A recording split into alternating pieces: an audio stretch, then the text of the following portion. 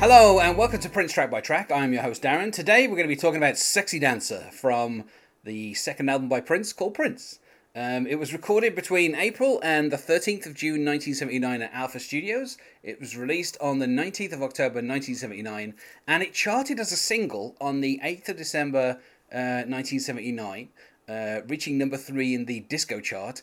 Now, the disco chart, as run by Billboard in the late 70s, was dependent on data that was passed back to them from DJs in the discos. So if a song charted on there, it was because they were playing the song and it was popular with the DJs. So there was like the original song was only 4 minutes and 18, but there was like an almost 9-minute 12-inch remix which was released as a single in UK and Japan, and that was actually, you know, quite popular with DJs in America. So it charted on the disco chart.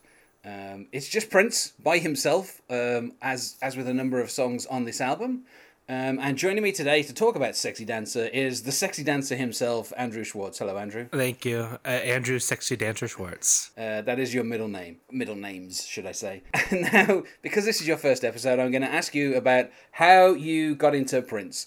Can you recall hearing a song and thinking, yes, I want to hear more from this guy? Or is it just a case of Prince was all around and you kind of, you know, eventually checked him out when, I don't know, there's like a greatest hits thing came out and you kind of started to hear more of his stuff? Or how did you come about hearing Prince and becoming a fan? Well, I'm pretty sure it was all around, but I remember my first experience probably being in the car and hearing on the radio, what's that song from Purple Rain? It's only one of the most famous songs of all time. When Doves Cry? Yeah, When Doves Cry. And I remember hearing like, oh, this is very good. And eventually I started listening to Prince on my own and getting into it. Most of his stuff before 89. I think most of my full album experiences with Prince are up to Batman soundtrack. The song we're talking about, Sexy Dancer, as I said, it was a disco hit.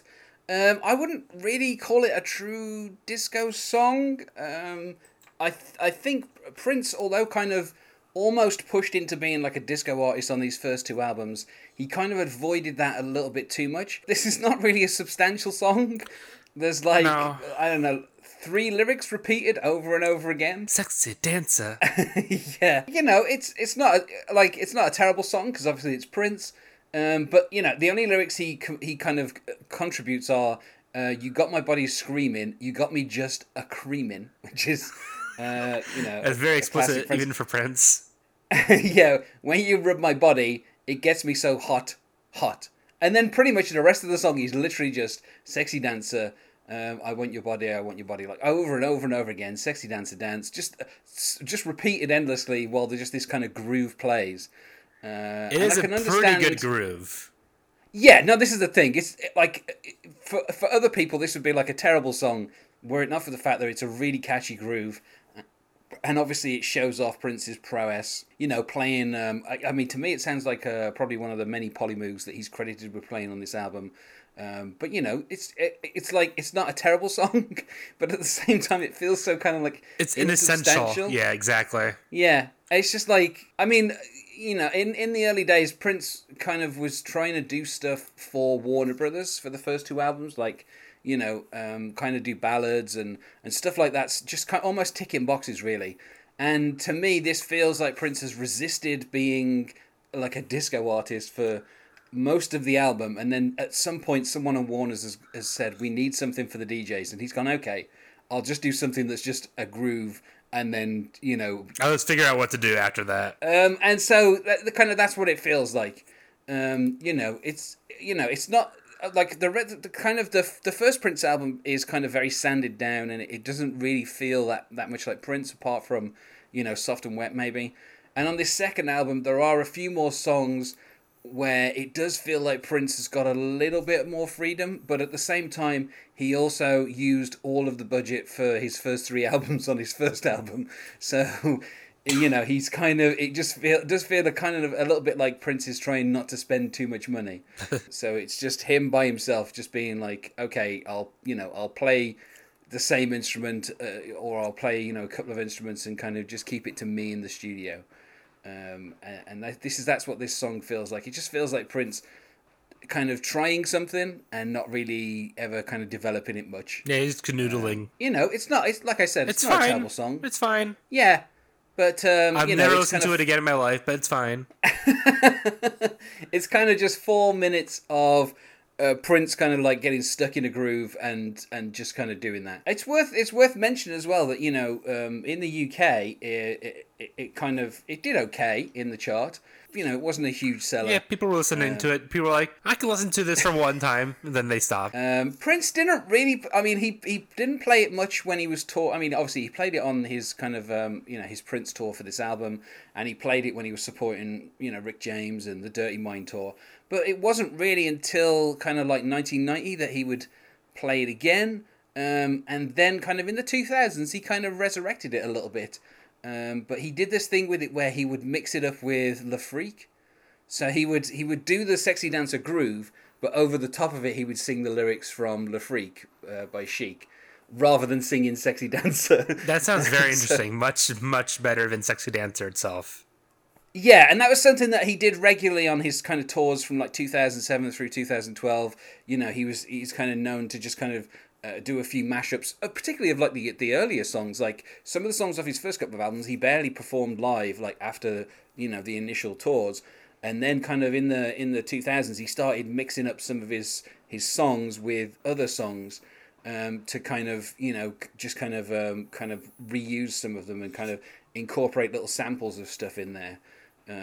So I guess at a certain point you have so much history in terms of how many songs you have. Yeah, you such really... a wide catalog of songs to pick from. And he mostly stuck to kind of, particularly in later years, he would stick to like most of the stuff would be off his recent album plus a few kind of like hits, Purple Rain and all that kind of stuff.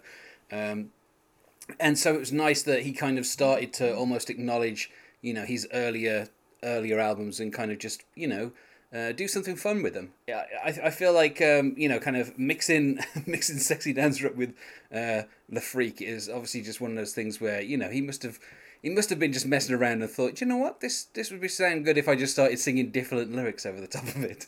Is there like anything out there that we could hear that from? Because I would really like to hear that. I wasn't able to find a live version on YouTube or anything, but. I'm sure if you look hard enough somewhere, you could probably find it somewhere. But because that sounds actually really good. Because the groove is very good, and Le Freak is a very good song. So you mash them up with Prince, and what do you get?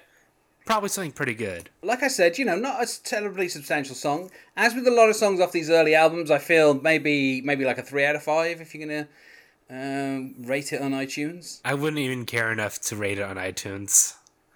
As soon as the song ends, I would just forget about it. Okay, that's a 0 out of 5 from you then. It's not even 0. It's just like non-existent. Well, there was a group who went by the name of Chaz and Joy. Joy spelt Joi. And they seem to only be known for doing this kind of cover of Sexy Dancer. Which is available on YouTube for you to watch. And, it's interesting because it's basically the exact same thing. It's kind of the exact same groove. But, this is 1989 when it was released. So it kind of has more of like a house feel. And it doesn't really fit the kind of song that well. No. It just doesn't add anything to it. It somehow becomes even more forgettable than actual Sexy Dancer. And it's actively terrible, too. So it doesn't work in anyone's favor. Well, I think we've said as much as we can about Sexy Dancer. So we should go to plugs. Is there anything you wish to plug, Andrew? Sure. If you like this podcast and you like my voice, you'll enjoy Talking About Turtle, your one-stop shop for Entourage Lop. A drama-filled podcast about two guys who get into the crazy world of podcasting with an Entourage podcast. And, you have done your own podcast covering a musical artist yourself, have you not? That one can stay buried. You don't have to ever mention it again. Okay. Are you on Twitter? Yeah, you can find me at Entourage Schlop. Great stuff. And you can find us on Facebook at Prince Track by Track, or we're on Twitter at Prince Podcast. Or if you want to email us, don't know why you would, but you can get us at princetrackbytrack@gmail.com.